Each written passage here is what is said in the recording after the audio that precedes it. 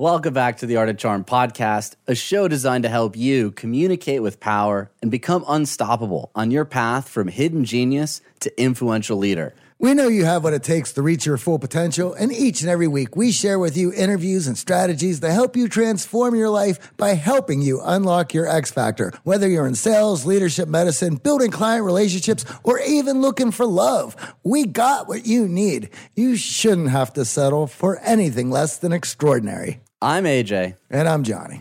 Thank you everyone for tuning in. Let's kick off today's show. Today, we're talking with our good friend, Dr. Jonathan Horowitz. He is the director of the San Francisco Stress and Anxiety Center. Jonathan's working with entrepreneurs, executives, creatives, and other professionals who are experiencing challenges at work or in their personal lives due to stress. His clients are often struggling to achieve some semblance of work-life balance, maintain their focus and motivation, manage competing demands and responsibilities, and clarify their goals and values. So if that sounds a bit like you, then you're going to love today's interview and you're going to want to tune in. Welcome to the show, Jonathan. How you doing? So we were talking about this before you hopped on. We have actually never discussed stress on the show.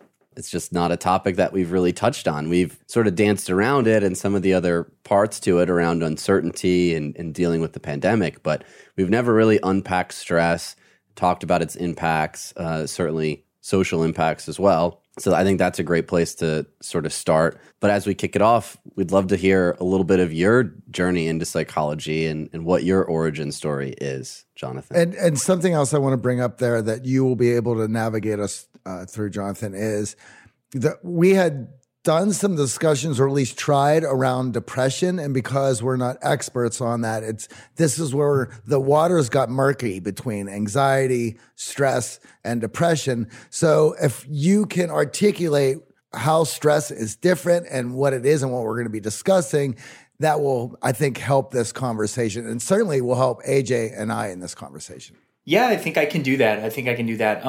Listening back to everything that you guys have done, I was looking back through your guests, and like I mentioned before, if I can be a fanboy for a second, like I've been a big fan of the show for a long, long time. I mean, for years, and I love what you guys put out there, and you really, you provide a platform for a lot of great, I'd say a lot of wisdom in a lot of forums, which is really cool. And I know a lot of your previous guests have talked about, you've had a lot of ACT folks on, like Steve Hayes, for example, talking about, they frame it more as anxiety, but I think in a lot of ways we're talking about this constant condition that we're dealing with, the mismatch between what we want and what we have in front of us, right? And this resistance that we all can experience to the reality, the resistance we have to what we're experiencing and what we're feeling and what we're thinking. And I think that shows up as stress. So you had asked me about, my journey into psychology is probably a good place to start. I went to graduate school for psychology. I was in a clinical psychology program, and I just kind of landed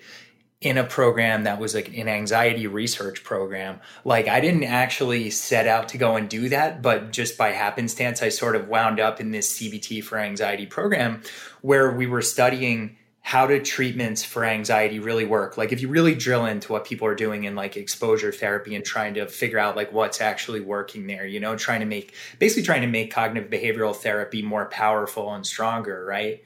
And it turned out to be a really good fit for me because like I was an anxious person. I mean, I still am, I still have that, but I had had enough experience with my own anxiety that like when I came across CBT and then acceptance and commitment therapy, I was like, whoa, I really get this. I had never like severe panic disorder, but I had done some teaching before that for like the Princeton Review. You would like have people come in, you teach them about like the SATs or whatever, help them, improve their scores.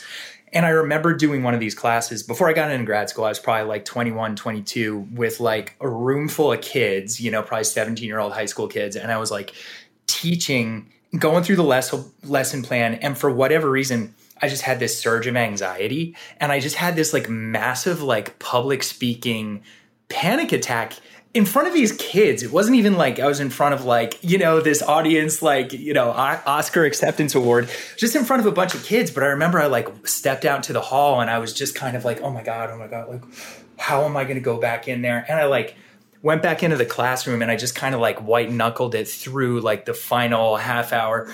And they may not have even known any of this was happening for me. Like, it's entirely possible that none of them even knew what or like remembered it. But for me, it was like this searing thing for like the longest time afterwards. Like, what was that experience? Is that can happen to me again? And if I have to get up and teach in front of people, if I have to do public speaking, so I knew what it was like to experience like a really intensely anxiety provoking event. And then I had the experience of forcing myself to get out and do it again and again. Because I had the job. I was halfway through the course. I couldn't just quit right there, So I got back into it and taught more courses. And over the years, had gotten a lot better around things like that. But I think I could really relate to that experience. And I think so many people can, of just, there's the thing in front of you that is anxiety provoking. And then there's all this other stuff that your mind puts around it. How do we get rid of that anxiety? How do we avoid it? How do we deal with it? This like meta anxiety thing. And so I liked training to help people with all of that other stuff. Because once you can master that other stuff, you're just showing up for the anxiety and just improving your skills. And you have to do that. Anything you're going to do, you're going to have to like come face to face with your fears and anxieties. So absolutely. And I think, your experience is so similar to a lot of our clients in our boot camps. When we film them interacting, they'll come saying they have intense social anxiety, and they'll watch the video back and they're surprised at how calm they look externally and how you can't pick up on it. And that anxiety is very silent to everyone else. You're experiencing it, and internally it is a very difficult experience, but many outside don't see that, don't pick up on that. And I think that also leads to a lot of shame and embarrassment around mental health, because people don't perceive it like a normal ailment. It's happening almost invisible unless it's in a very extreme form. So in our video work sessions, they'll remark, wow, I can't believe I look that way on camera, because inside I did not feel that way at all. Totally. And we're all looking at everyone else and comparing ourselves to them, and we're assuming they have it together, because we're all, most of the time, really good at holding things together. And in some ways that serves us really well, but ultimately it can be really isolating, and then when you see the mask fall on people, and when you see people who know how to gracefully show some vulnerability, it draws us closer. Paradoxically, right? Like the whole time everyone's trying to keep together, but when you let it slip a little bit, it actually helps. Yeah, it creates that human connection, that vulnerability that we all crave. And I'm sure, many in our audience struggle with this perfectionism as well. That is anxiety provoking. So there's the comparison to others, certainly, but then there's the expectation that they get everything right and that they do everything perfect. And that just continues to add to that anxious state. Yeah. And it's a shame, because that perfectionism piece, that's something that I see in the clients I work with, and we work with. So my clinic is San Francisco based, but we do teletherapy, and we work with a lot of folks who are really, high achieving, really smart, often work in corporate, tech companies, and big, like might have big job titles, right? And so much imposter syndrome, people feeling like they're not really who they say they are on LinkedIn, and the perfectionism piece is huge for people too. Like I just see this all the time where people will get frozen up. They're very capable, they're very talented, and they can get completely frozen up, spend way too much effort on things that are pointless, operate sometimes really highly inefficiently in jobs where they need to be moving and clicking and making decisions. And, so perfectionism in many ways is a hindrance, but then I'll hear people talk about it like it is this kind of a virtue, like, oh, well, I really pride myself on, getting the job done and not making no mistakes. And of course, there are jobs, there are settings where that makes a lot of sense. If you're a surgeon, sure, like you need to be really perfectionistic most of the time, right? But I think for a lot of us and what we do, if we're knowledge workers, if we're creatives, like you guys are creatives, perfectionism for you must be a huge hindrance, right? Like you just got to get it done and just keep moving ahead and producing, right? Which is funny. I'm more on the artistic side than AJ is on the science side of things. And I can understand that and work through the perfection thing, and I'll just throw stuff up just to get a result. And AJ's first reaction to what I've thrown up as just get it done is, what are you doing? And so there we have this polarity that I also think has benefited the company as well. And we know that about each other, and understanding that has allowed us to work together, which normally I think would be quite contentious. And I think for many in our audience, they probably wouldn't believe it, but there's still that self-doubt. You know, we've been doing this podcast for so long, and many in our audience think, oh, they have it together, they hit record, they publish, it's great. And there are episodes where I will check in with Johnny after, and I'm like, man, that felt flat. I didn't feel like I really brought a great conversation. And he's like, you were fantastic. Let us drop this. Please don't let the perfectionism get in the way of us publishing this great conversation. And I'm fortunate that I have Johnny, but that can really become a prison if you let that perfectionism keep you from hitting publish, keep you from starting that side hustle, keep you from going after that job promotion that you deserve. Another way to think about perfectionism in this context is just ego, right? And it's really grounded in fear and control. It's like, if I put something out there, then it's out of my control. I don't know how it's going to respond. There's this part of us that wants, like, I want to create something and I want to create it my way. And I want people to think what I think is cool about it. You know, it's like that little internal dictator. And then you do stuff like this enough times and you realize that, like, the things that I said that I thought were profound and really cool, like, didn't resonate, you know, and the things that I just maybe were throwaway, then people were like, oh, that was, like, so interesting. It's like, who's really in control here, you know? For myself, I had to learn this through music. And if you rehearse until it's perfect, you're never getting on stage. And at some point, you have to tell the guys, listen, we just got to go up there and do it. And this is going to be painful, but right, we're going to be better for it. And for myself, I think one of the easiest examples of this is the story of the Ramones. You have these four guys in Brooklyn. They couldn't play, but they wanted to be in a band. And in the 70s, New York City, that was a lot of that going on. And that was a way that down and out kids could make something of themselves at that time. So regardless of their musicianship, they put this band together and they decided to do something that was completely different, that was on the radio, while everyone on the radio was putting these epic, monumentous 7-minute songs together. They're like, well, our songs are going to be 1.5 minutes, 2 minutes, and that's going to be it. And we're going to copy basically 60s doo-wop pop, but we're going to blast it through Marshall amps and we're going to wreck the room. And they had done this, and you can see their early shows that are on YouTube at CBGB's, where they play half a song and then get in a fight on stage. And it's mayhem. And at this point, they don't have their image yet. It's a giant disaster. One glorious disaster, by the way. But their ideas and what they wanted to do came through for certain people. And those certain people encouraged them and supported them and celebrated them getting on that stage.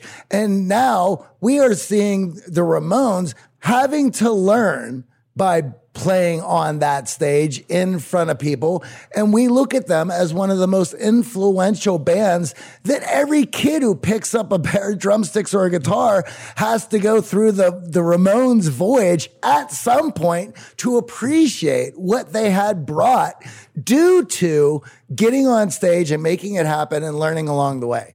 Yeah, they put it out there and people love the energy of it, right? Mm-hmm. I mean, it wasn't about the musicianship. It's like, this is new and it's different and we feel it. And they had to be able to just put it out there. Absolutely. And for any young kid who's picking up an instrument, you're going to learn a lot taking your lessons and playing to YouTube videos, but you're going to learn more by taking your ass up to that stage and giving it all you got.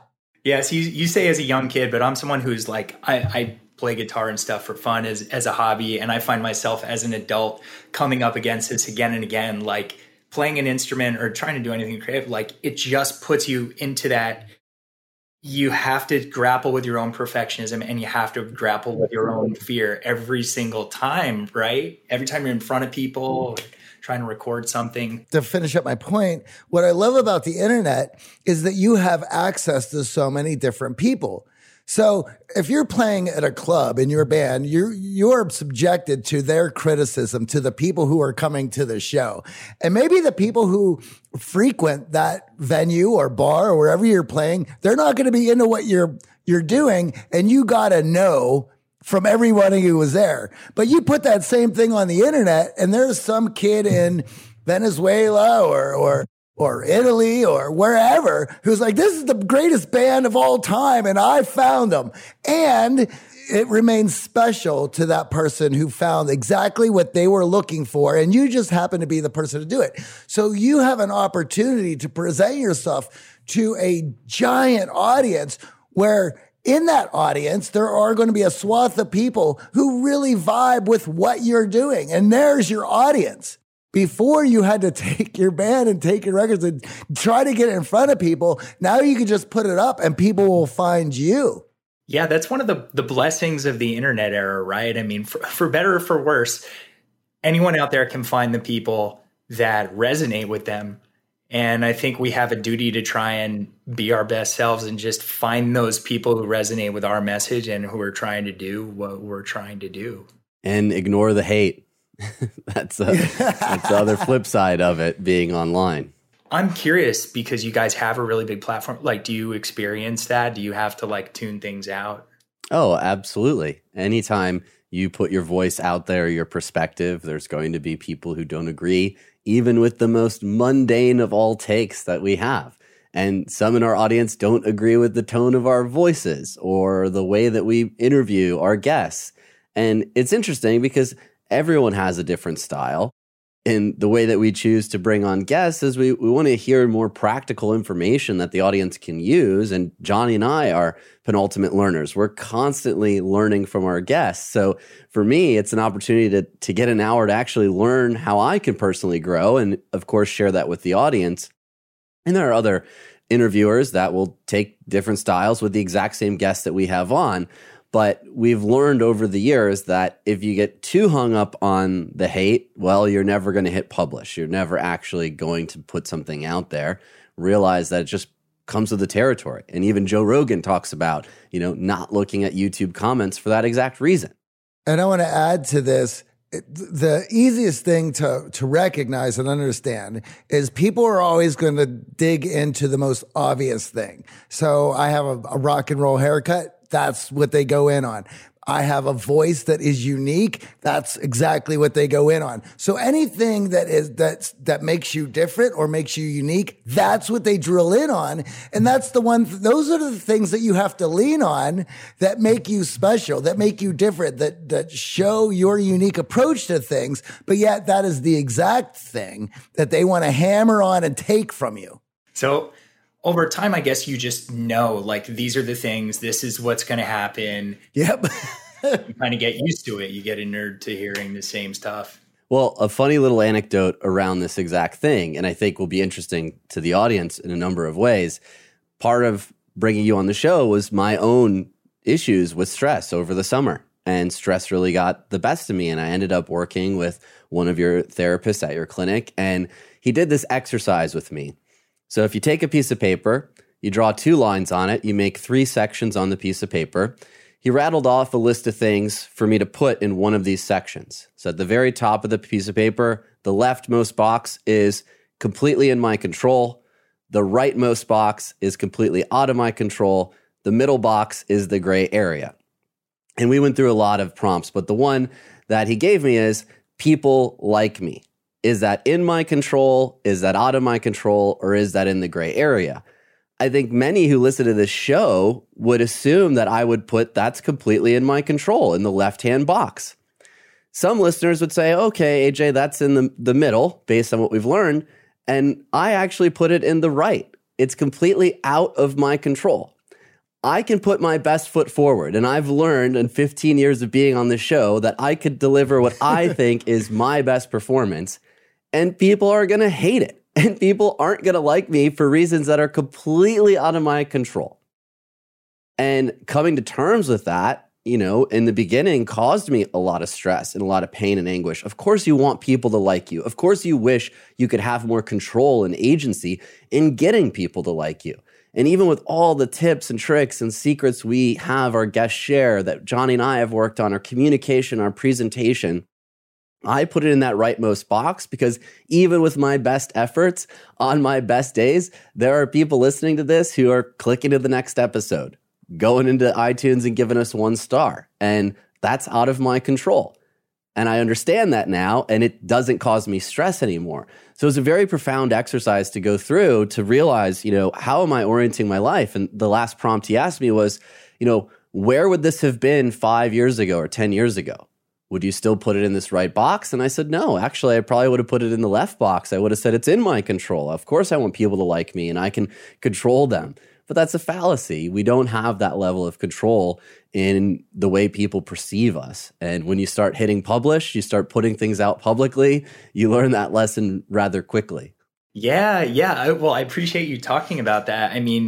But so as you're talking about that, like people liking you and you being in or out of your control, I have this like internal reaction, like this is so it's hard to talk about or something, because I think it's really deep for all of us. Like we want to be liked, and we recognize that there's a lot of upside to that. And so we spend the first half of our life, all high school, all the way up through there, figuring out how to be liked in a lot of ways. Like, what are the things that if I do them, people are going to respect me, girls are going to like me, or whoever, like that's a really important part of growing up. And then at a certain point in your life, you have to be able to step away from that and think about, okay, how do I be true to myself?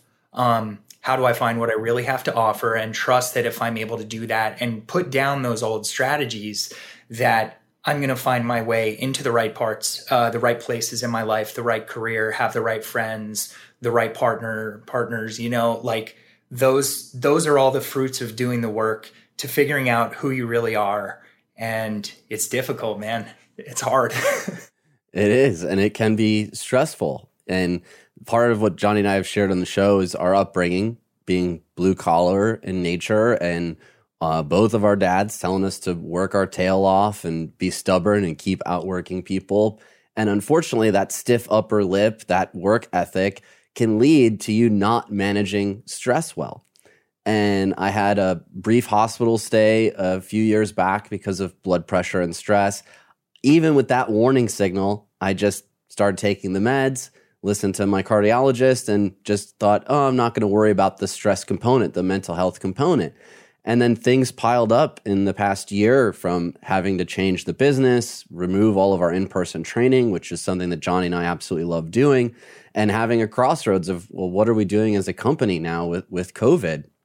And that stress just piled high. And I was fortunate enough that my fiance, Amy, recognized the warning signs and said, hey, I don't think you're managing stress very well.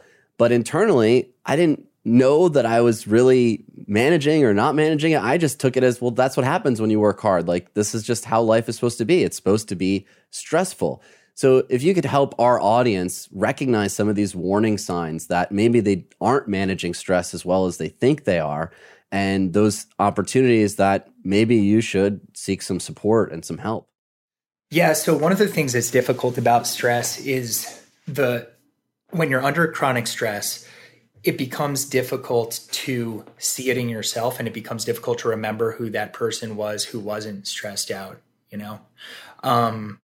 So I think in terms of resilience and stress management, a lot of it is around trying to keep yourself out of that red line area, right? Because once you cross this certain threshold of chronic stress, it can become much more difficult to ramp yourself back down. So it's not so much about having strategies to use in the moment when you're really stressed, although we can talk about those too. I think overall what we're trying to do with our clients is help people put together a lifestyle, a series of behaviors, make consistent decisions that are going to help them stay out of that red zone, right? You asked about how can you recognize when you're there. I mean, I think if you're noticing that you're losing your appetite for one thing, if you're not sleeping, like these are physiological markers, right? But like if your physical health is not where it should be, I think that's the first thing that you should notice. And for a lot of people, sleep is a big indicator. I have clients who say that, they can only get a good night's sleep when they're on vacation from their job. Well, that's a good indication that you're experiencing chronic stress, right? So that's a big one. I think noticing the way you react to people, like, how combative, how irritable can you be? When you're under chronic stress, you are unable to censor yourself, right? You're unable to inhibit those responses that are not necessarily helpful. And we see that like there's a good physical reason for this, right? There's a good biological reason for this. If you think about like the fight, flight, or freeze response, right? When an animal is under stress, animal is stressed out, they're going to be looking for the exits. Like that's the fight response or the flight response. The freeze response, feeling overwhelmed and unable to respond, just get small and kind of freeze up. That's a defensive response. And then there's the fight aspect where, you get combative and irritable and kind of like testy with people when you're really stressed out.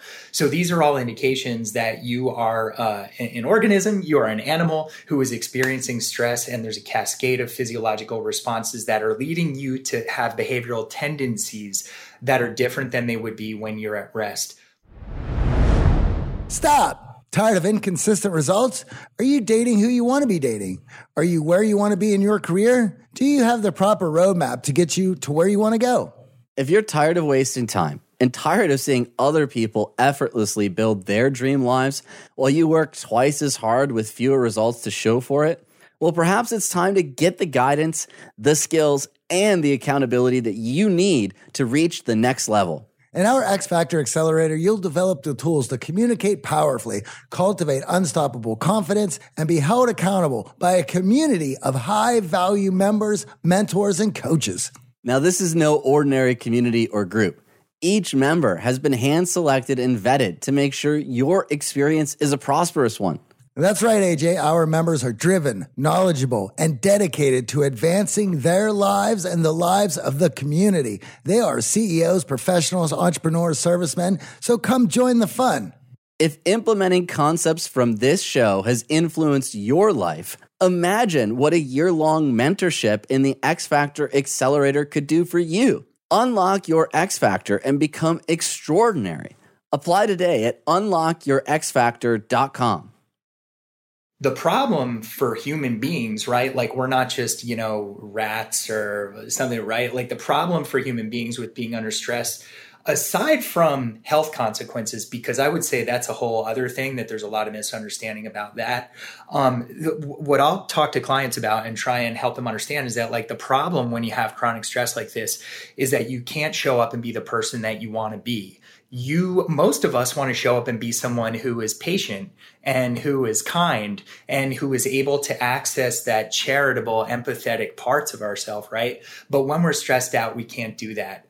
We can't be creative. Like that's the other thing.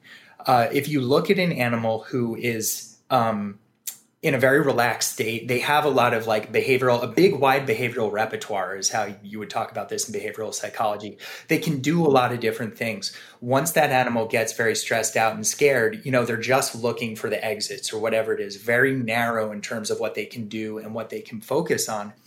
We live in a world now where we need to be creative to live our lives. We need to have access to like creative thinking. And if we're always in a place of like, okay, how do I just get through this? How do I get through this? How do I get out of this? We're not going to be able to live the lives we want.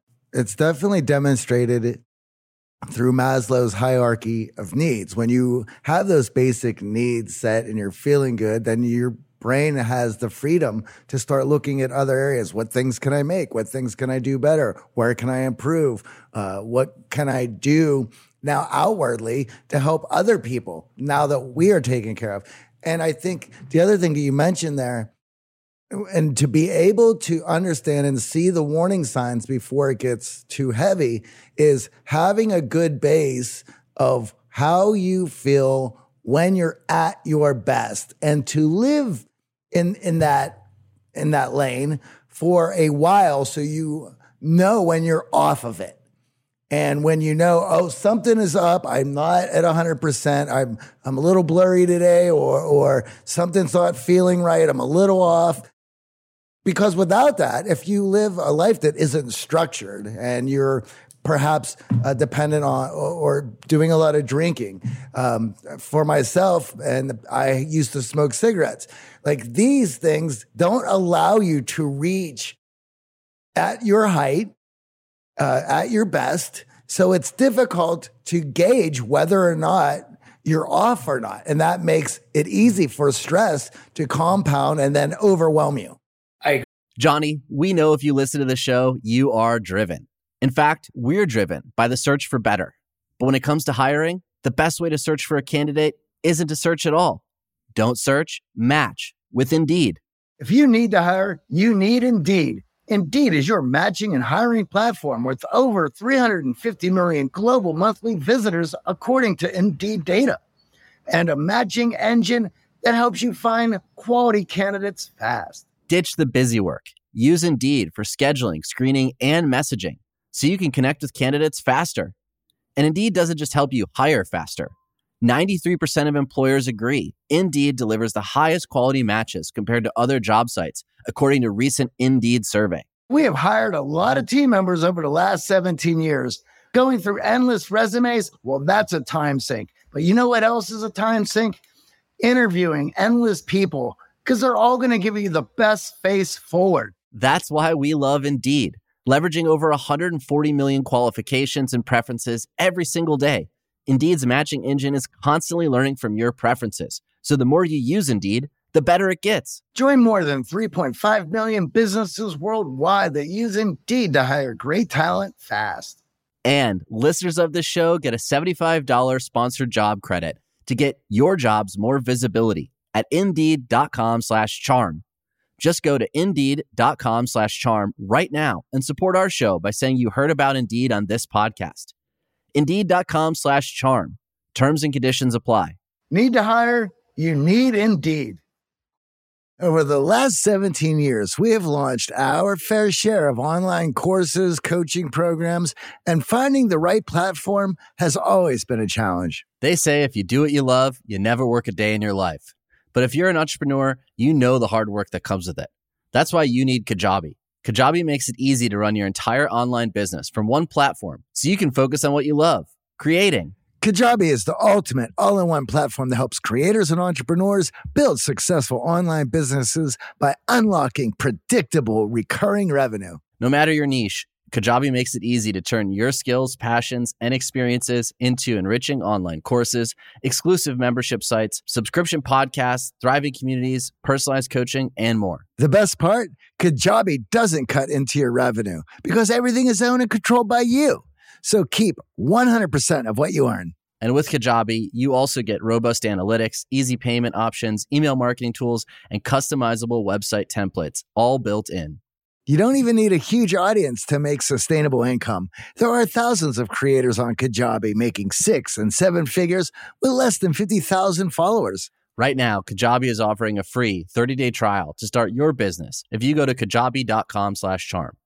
That's Kajabi.com/charm. Go to kajabi.com/charm and join the creators and entrepreneurs who have made over $7 billion. Like, those things will cloud your judgment. And again, the more stress you're under, the less good your judgment's going to be, right? Because you're probably not sleeping as well and eating as well and things like that. So having practices that will lead you back to that person and give you, I always think of like, if you've ever been to swampland or like a lake or something, they have that depth marker coming up and it says like the water is at like 5 feet, 8 feet, whatever. When you have practices like meditation, for example, or exercise or journaling, where you're going to do this thing every single day, no matter how you feel, it kind of acts like that marker where you can go, like, I'll have days where I sit down and meditate and I'm like, I feel fine. I'm fine. And then like 10 minutes later, I'm like, you know what? Like, Jesus, I am like super anxious today. Like, I didn't even realize that. And then once I see it, I can kind of go, all right, what's going on today? What am I, and I like walk through it, and then I can show up to the meeting or the call or whatever and be much more centered and not not get hijacked, because we all know that feeling of getting hijacked where you're just like, oh my God, why did I say that? Did not realize I was that irritable or whatever. Yeah. And I certainly think it also changes your perception. So when you're in that chronic state of stress, you're not even seeing the warm, fun signals. You're only picking up on the negative, latching onto it, holding on, lashing out. And that was certainly part of my experience. And what Amy noticed was just how irritable I was at very small things, which is totally unusual for me. And it was a challenge because I thought, again, going back to the way I was raised, I just got to outwork this problem. Like, this is just yet another problem facing the company, and I just have to outwork it. And there's going to be stress associated with it, but I can just toughen it out. And it wasn't until I actually started working with a therapist that I realized I was not serving myself by toughing this out. And instead, by focusing inward and looking at what are those triggers, what are those patterns in my behavior that lead to that chronic state, that lead to that red line, as you said, I now know how to safely navigate the stress that's going on in my life without letting it get to the red line where I'm not sleeping, I'm not eating, and I'm irritable. Great. I'm glad to hear that you did that and that it was helpful for you. I mean, that makes me so happy on so many levels. And that voice you're talking about, like that idea that you just got to work through it, right? I think that's a cultural voice. That's something that we're told our whole lives. You know, you got to outwork the competition. You got to just grind. And again, it does make sense in certain contexts, right? Especially when you're young, like when you're in high school or college, or you're trying to get your career launched. Like, there are times when you're really, really focusing. I think the nature of the challenges we face changes as we get older. And I think about, I like to do crossword puzzles, right? And sometimes I'll get to the end of a crossword puzzle. I'm on a plane or something. I'll have like 3 clues left. And I'll just be like, I am just going to bear down and just figure it out. And I'll just kind of hammer at it. And at a certain point, I'm like, this is going to happen. And then I look back at it, an hour later, and the answers just come to me. So it's not about working through the problems we have in that way of just grinding. A lot of times we really need to step out, change context, access creativity, access empathy. Empathy is a big one. A lot of times we're just not seeing things from someone else's perspective because we're so locked up. And once we have access to those things, it's like, oh, I have this superpower, problem solving, We all have it. Well, you bring up a great point, and what we talk about with our X factor is if you are in a state of chronic stress, you can't find those superpowers. You can't channel that ability if all you're doing is just bashing at the problem and putting yourself in a state of not sleeping, not eating, not exercising, and letting it overwhelm you. And right now, for many of us, a big part of stress is this work from home state. And I know that even impacted me partially over the summer. Was, holy cow, my office is now in my house and I don't have any separation. I don't have a place to go. We used to have an office. Johnny and I would go work at the office. And then once you left the office, you had that sort of state of, okay, now I can relax. I can enjoy some leisure. It seems for many of us with work from home that those lines are completely blurred, and it's creating even more stress in our home life.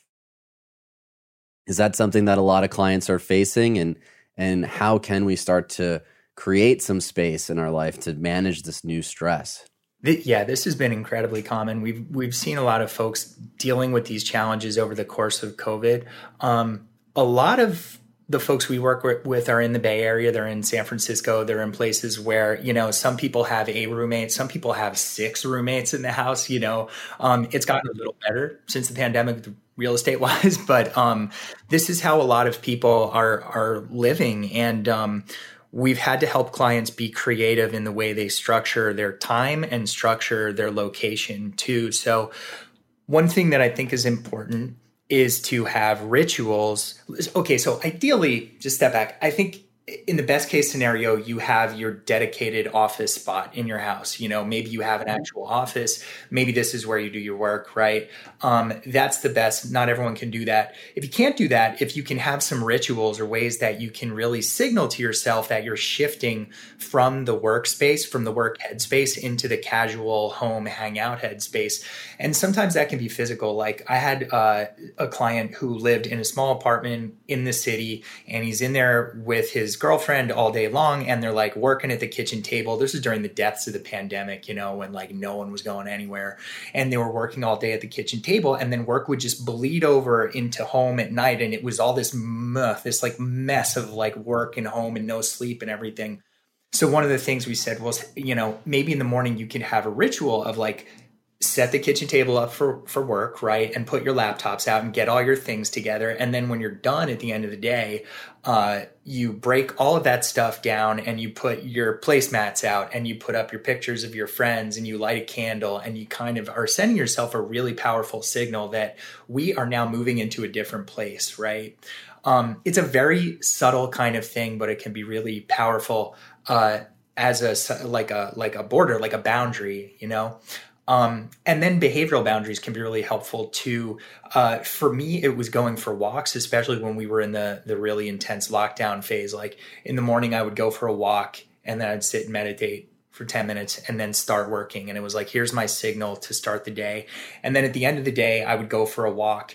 And it was just like, I'm kind of like clearing all that energy out. You know what I mean? Just like shifting my mindset. And then I felt like I could come back home and sort of be a different person.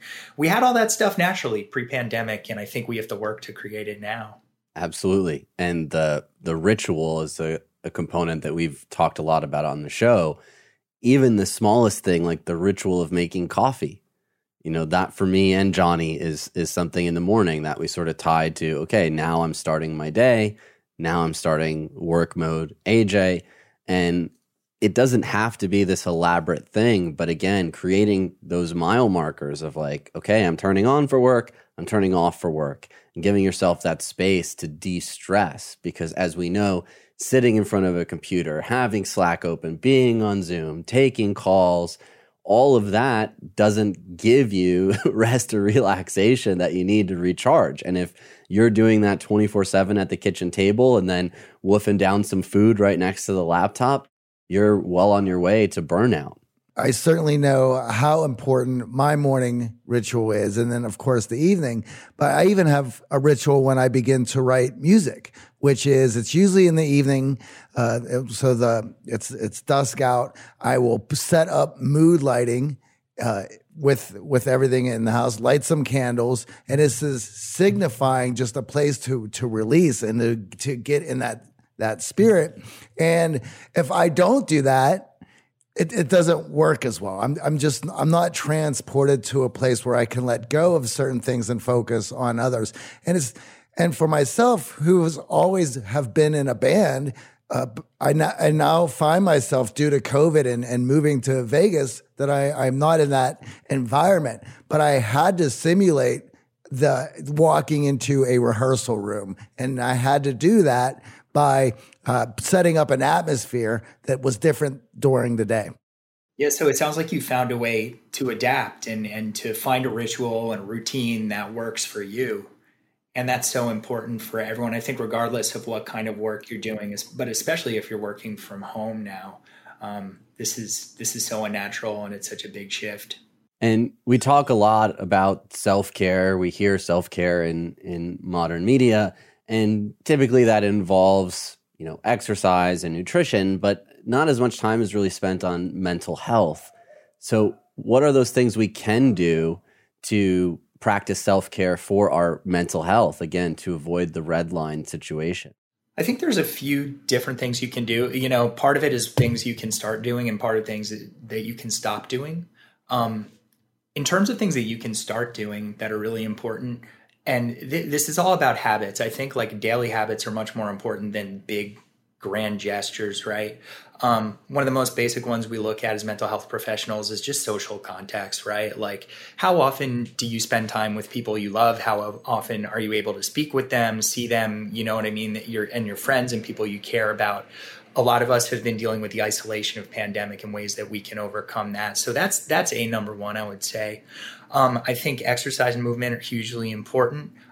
So powerful in changing your mind state, right? Like if you're feeling down and stressed out and if you're intensely anxious, go at least for a walk, go walk around, better yet, go for a run, you know, those kinds of things are really powerful.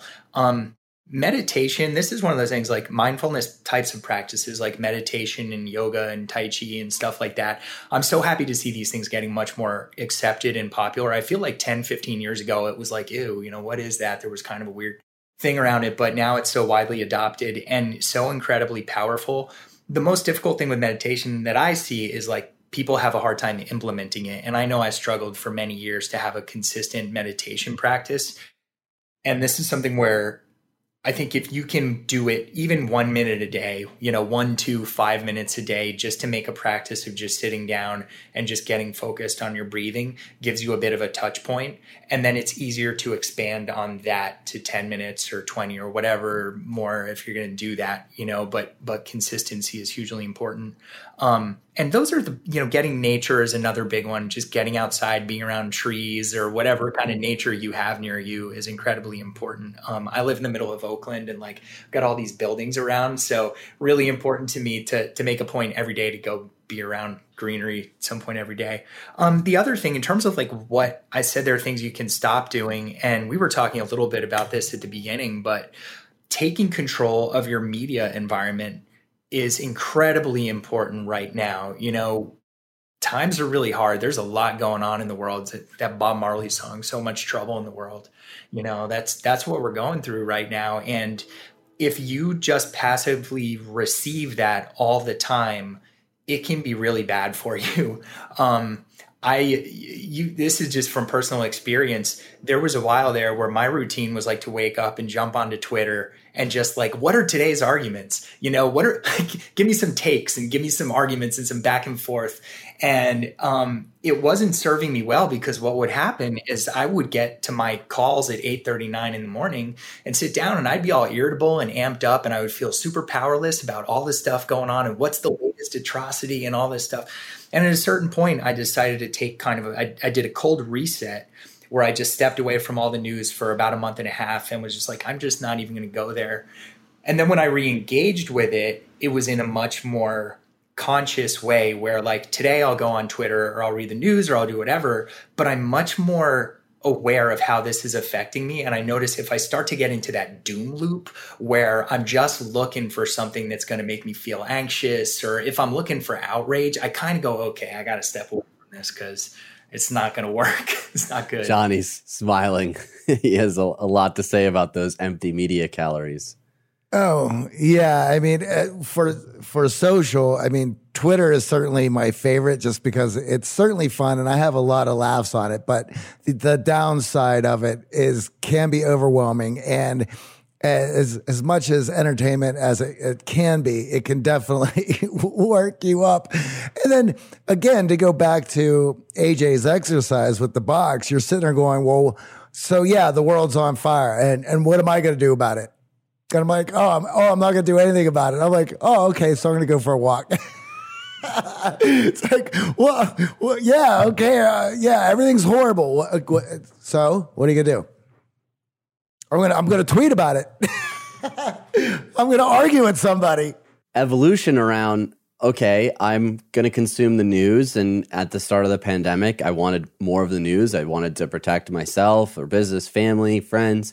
And through that, I was like, you know what? I need the news even faster. So I ended up finding myself on Twitter. And of course, the news is published even faster in 140 characters. And then around the middle of summer, when the riots hit LA, and I was on, the local news was on the TV, I'm on Twitter, and I'm seeing on Twitter that our favorite Italian restaurant is burning to the ground with an arsonist. And I turned to Amy and I'm like, I can't believe this. The world is literally on fire that we know here in LA. And she's like, can you please just turn off this local news? Just take a step away from Twitter for a minute. I don't like what I'm seeing from you. You are in a doom loop. And the next day, come to find out, that was not accurate information. So not only did I get myself worked up about our favorite Italian restaurant burning to the ground, it wasn't even real. It wasn't even true. And that's when I realized, okay, I need to step away from Twitter. There's really nothing that I'm gaining from getting the news that quickly. And we had friends a few years ago tell us that they don't interact with the news at all and they're content. And we kind of shrugged our shoulders at that, like, wow, that's a pretty strong take. And I'll tell you, now that I've unplugged, all the important news still gets to me.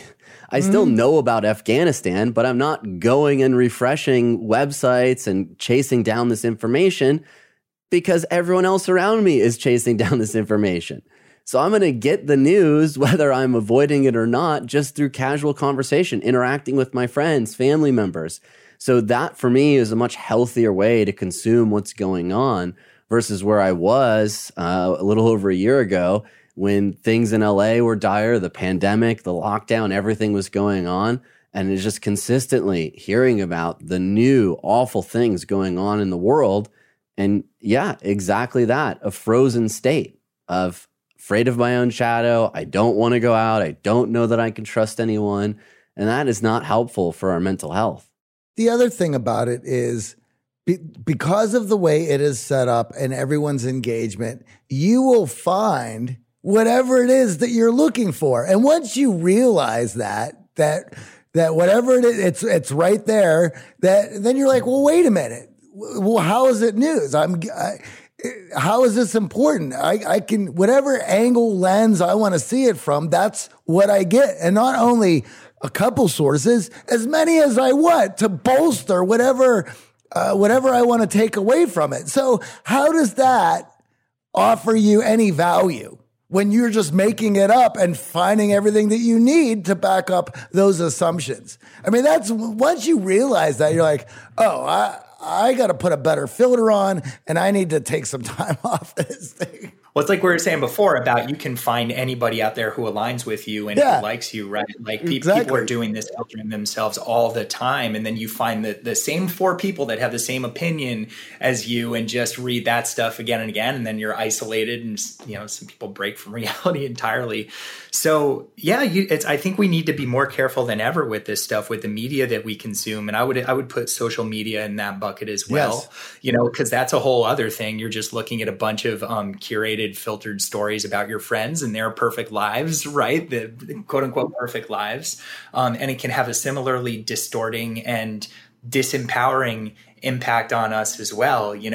All very well intended, but when you're miserable at your desk and you see your friend, on vacation in Tahiti or something, it's like that can have a disheartening effect on you. And there's all sorts of, their emotional impact, I guess, that can be unintended. Well, think of it this way. 40 years ago, you didn't know all this stuff that you know about your friends now because people are just posting their inner thoughts and their pictures, and you didn't know any of this stuff. You only knew when you asked. So now, not only do you know all this stuff, you're being judging about it and you're comparing and contrasting things that you would never know previously with your life now. And so you are literally driving yourself insane. Yeah, you're like, I was never insecure about my kitchen, but then I saw this kitchen today from someone I went to middle school with or something. Like, why would you ever know that? Yeah. And I think for many of us, we don't realize that we have control. We can turn this off. And we work with clients who find themselves gravitating towards the news or social media or video games as a distraction. And they think they're doing themselves a service by, okay, this is just me unplugging. I just need this to unwind. But in actuality, it's getting them even more wound up. It's robbing them of the social connection, which you talked about earlier, which is far more important than what's streaming on Netflix. Being in touch with people you love, actually fostering, developing those relationships has been proven scientifically to add years to your life, to help you mentally and physically sustain everything that life has to offer. But unfortunately, the news, the media, social media makes it so easy for us to feel connected artificially and not actually invest in those real connections that we need as humans. Yeah, I see that happening. And I wonder how much of this has to do with social anxiety too. If you're in a place where you're physically connected to other people and every day, let's say it's back in the day, every day you got to leave your house because you got to go get food and you got to go be around people and run into people and have conversations. Seems like there's not as much space for social anxiety to get purchased, to get a hold of you when you're forced into all of those interactions with people all the time. And now if you can just as easily, have these pseudo interactions online, and then it can almost be weird. I remember especially during pandemic, like clients talking about how weird it was to actually see people in person, and it's like awkward, and how do you shake hands or do you not, and everything. So I think it's reinforcing that. Yeah. I mean, these are learned practice skills. And we talked about it on a previous episode. Even I had a bit of social anxiety coming out of this simply because I wasn't in a room with people for a very long time. We all weren't. And I laugh, especially because up in the Bay Area, I know here in LA too, I've seen it. I used to crack the joke, well, at least we get to socialize with our DoorDash delivery guy or our Instacart delivery. And now they have robots delivering our food. So we are literally removing all social interaction. We can go on an app. We can order whatever we want. Our dry cleaning gets picked up. They don't look us in the eye. They're wearing a mask. We're wearing a mask. And all of a sudden, you've gone weeks on end without any real human interaction. That anxiety, that stress is going to be through the roof. Totally. Yeah. And it also, it gives you this control in a way over your life that in some ways is very comforting. But it also erases a lot of that spontaneity. Like yesterday, actually, I was out eating someplace and I ran into someone that I hadn't seen in like 4 years, just randomly on the street. And it was really cool. It was like, oh yeah, that can happen. People can just show up in your life, uninvited, like in a good way. And it's cool. That hadn't happened in the longest time because of all this. I'm excited for that to start happening more. Yeah. We're herd animals and we get value from the herd. We get value from being from attention, approval, and acceptance. And if you're not getting that, if you're not having those social interactions and you're just having pseudo interactions and you're like, oh, I guess somebody liked my post. Your needs are not being met. And because your needs are not being met, that is going to manifest itself in behaviors that you're going to find unappealing and that other people are going to find unappealing. And it may even put you in a position to be supplicative or combative to get the attention, approval, and acceptance that you're not regularly getting anymore. And again, this goes to putting another red flag of where you're seeing these behaviors come out and you're seeing yourself do things that in the past you wouldn't have done. That is another red flag. Totally. We're bringing this back to stress. It's like we normally help each other through stress. We kind of soothe one another socially. And you see this in your workplace. If you have a really difficult interaction or a meeting or something, and you go in there with one of your coworkers, you're like, oh my God, what was that about? I know, that was crazy.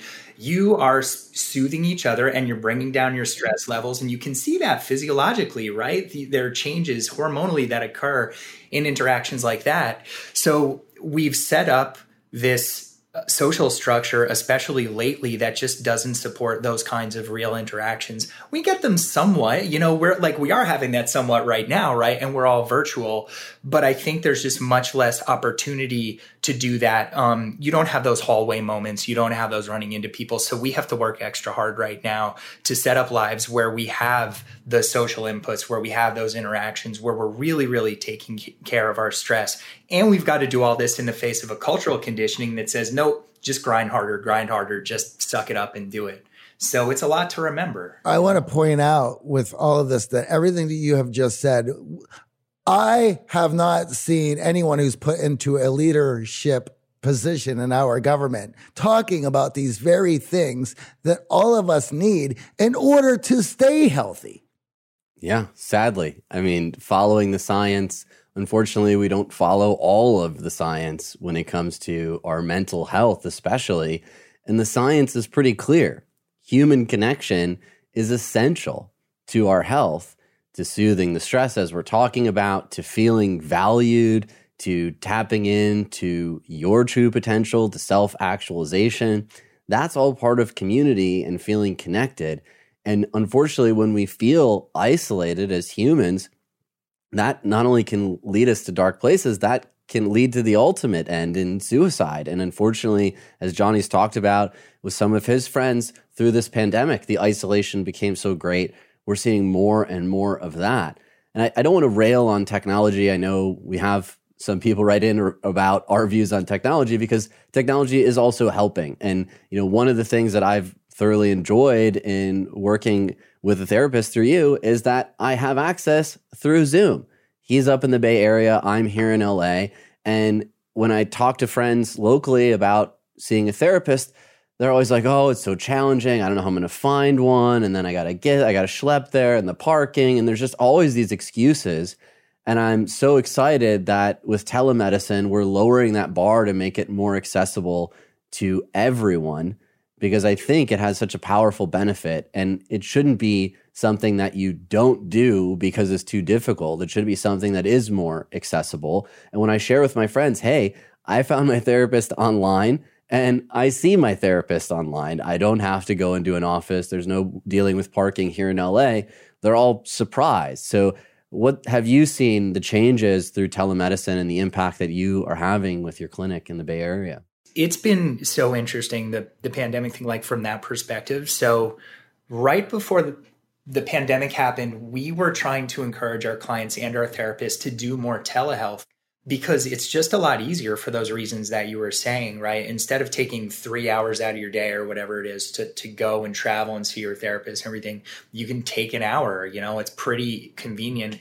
And we got a lot of I don't want to say pushback. We got some pushback. There were some people who were like, absolutely not. I don't want to do that. I work in the old fashioned way. It's face to face. You have this experience in the room, And then from clients, it was like people were just not that interested. They were like, you go see your therapist in the office. That's how you do it. Then you fast forward about 3 months, it was around June or July of last year when we just had a huge number of folks seeking help. And it was like everybody in the world was like, okay, this is just how we do this now. If we're doing grandma's birthday party over Zoom, we're going to do this. We're going to do therapy over Zoom. And it's just been a huge shift. The good thing about it is that you have more resources available to people as far as one-on-one mental health goes. You have more resources available at all different price points, at all different types of models and services, right, than you ever have before. The difficult thing with that is it can be really overwhelming for people still. It's like anything else when you try to figure out where do you start, where do you go for help? It can be really difficult to figure that out. I think it's important to realize that with its accessibility means you should at least try it. I think many people dismiss it, and I've talked to clients of ours who've been dismissive, and I view coaching as essential as therapy, allowing yourself to talk through what's going on and have those conversations that we may not feel comfortable putting on our spouse, putting on our loved ones or our friends, and allowing us to sort of see the impact that those behaviors and thoughts and patterns are having on our lives from a third-party perspective has been really helpful for me in unpacking some of my childhood trauma and realizing how I'm bringing that into current relationships and some patterns that I didn't even realize were there. And it doesn't matter how many conversations I've had with Johnny. I don't think he would have helped me get those breakthroughs either. So I think we oftentimes just go, I talk about that with my friends. I talk about that with my family. I have support. And we don't realize that it's one click away. And if you don't like that therapist, the next therapist is one click away. And we've had some sponsors over the years that have moved into the telehealth space. And I think it's just such a powerful tool for anyone who's feeling isolated, who's feeling alone, having difficulties, feeling that stress and that overwhelm and that anxiety, that imposter syndrome. These resources are available to you. And I have to say, after, starting over early summer till now, it's made a world of difference in not only my management of stress, but also just showing up and having more fun on the podcast and allowing myself to tap back into what I really enjoy about what we do here at The Art of Charm. Well, I love that. I'm so happy to hear that. It just makes me so happy when I hear people who were previously skeptical about therapy, who have done it, or coaching, and they're like, wow, I really got a lot out of that, because I've heard all the arguments. And I think, I've come up against people who are just like, no, absolutely not doing that. And when I've seen those people go and try it, a lot of times they get the most out of it, so that just, and I'm happy to hear that you've gotten so much out of it. Yeah, well, I think, unfortunately, many of us have the stigma that it's only those who are in the most dire need of help that go get therapy. Many people don't realize, and once I started sharing that I have a therapist, I started hearing from other people that they have a therapist. And many top performers, many high achievers are seeing therapists. That's part of the reason they look so put together, because they have that as high of importance as their physical health, as the food they put in their body, as exercise. It is just as important. Yeah. And I think a big part of what it helps you do, and this is how I usually talk about it, because we'll go into companies and we'll do presentations around stress management, things like that. And as part of those, we'll recommend that people seek out therapy or coaching. And we'll get this question a lot, like, do I need therapy? It's kind of couched like, am I in bad enough shape that I need therapy? Do I actually have depression? Do I have an anxiety disorder? Do I have this label? Because either some people really want to have a label and other people really don't want to have the label, right? And I'll usually say, don't even think about it in those terms. It's more like, all the right things to do to improve your stress. I can give you a list. I just gave you a list of things to do. If you look at that list and you go, I just can't bring myself to implement any of these changes to move myself in the right direction, that's when you should probably look for help from a therapist or a coach, because they're going to get in there with you and they're going to say, here's the one you can try, or this one. And they're going to provide that support and that structure and maybe that friendly push to help you make those changes. It's certainly, for me, one of the highlights of the week when I get a chance to check in and see the results on the other side. I mean, I've noticed a difference in all of my relationships in the way that I show up and how I feel internally in those interactions. So it's worked for me. Where can our audience find out more about what you do up there in the Bay Area? Yeah, so our clinic is called San Francisco Stress and Anxiety Center. We are at sfstress.com, like San Francisco stress.com. My name's Jonathan Horowitz, and we got about 50 therapists in our practice, and we have a handful of coaches as well. So, if you're interested in doing teletherapy, then give us a ring and we can help you out. Now, we love asking every guest what their X factor is. What is that trait or attribute that makes you extraordinary, Jonathan? Clearly not my preparation. You knew it was coming. Yeah. I didn't even think about that one. I think what makes me, I think actually my consistency in a lot of ways. I'm not naturally like this, but I was talking before about doing these practices like meditation, for example, and therapy and journaling and stuff like that. And so I'm thinking a lot about stress management today. And I think it's taken me a lot of years to develop consistency in those kinds of activities, consistency in the habits that I know are good for me. But I think that I've been able to do that, and that has enabled me to show up and be more present, whether I'm being a therapist or being a leader in the practice or in a place like this. And I think, and that's one of those things that everybody has access to. It's just a matter of putting effort toward building those kinds of habits. I love it. Thank you for joining us. Thank you. Thank you, guys. This is great. I really appreciate it.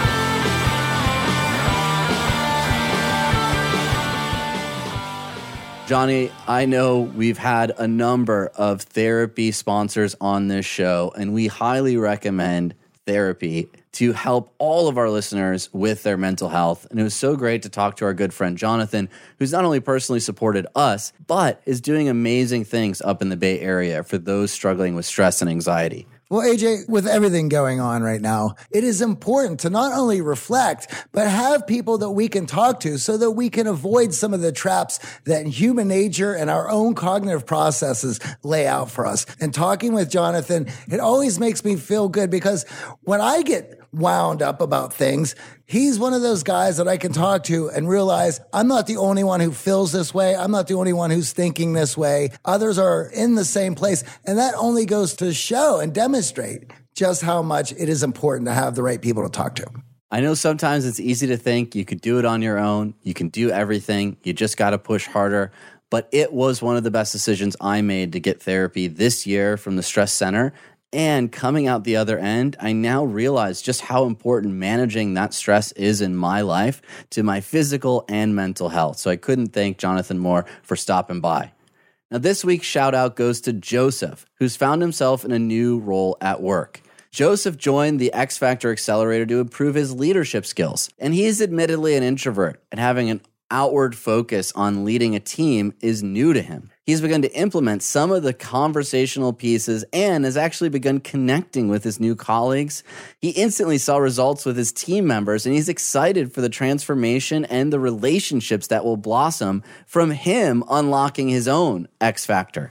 Keep it up, Joseph. We're rooting for you. Are you ready to unlock your X Factor and reach your true potential? Apply today at unlockyourxfactor.com. Could you do us and the entire Art of Charm team a huge favor? Could you head on over to iTunes and rate and review this podcast? It would mean the world to us, helps others find the show, and it helps us land incredible guests.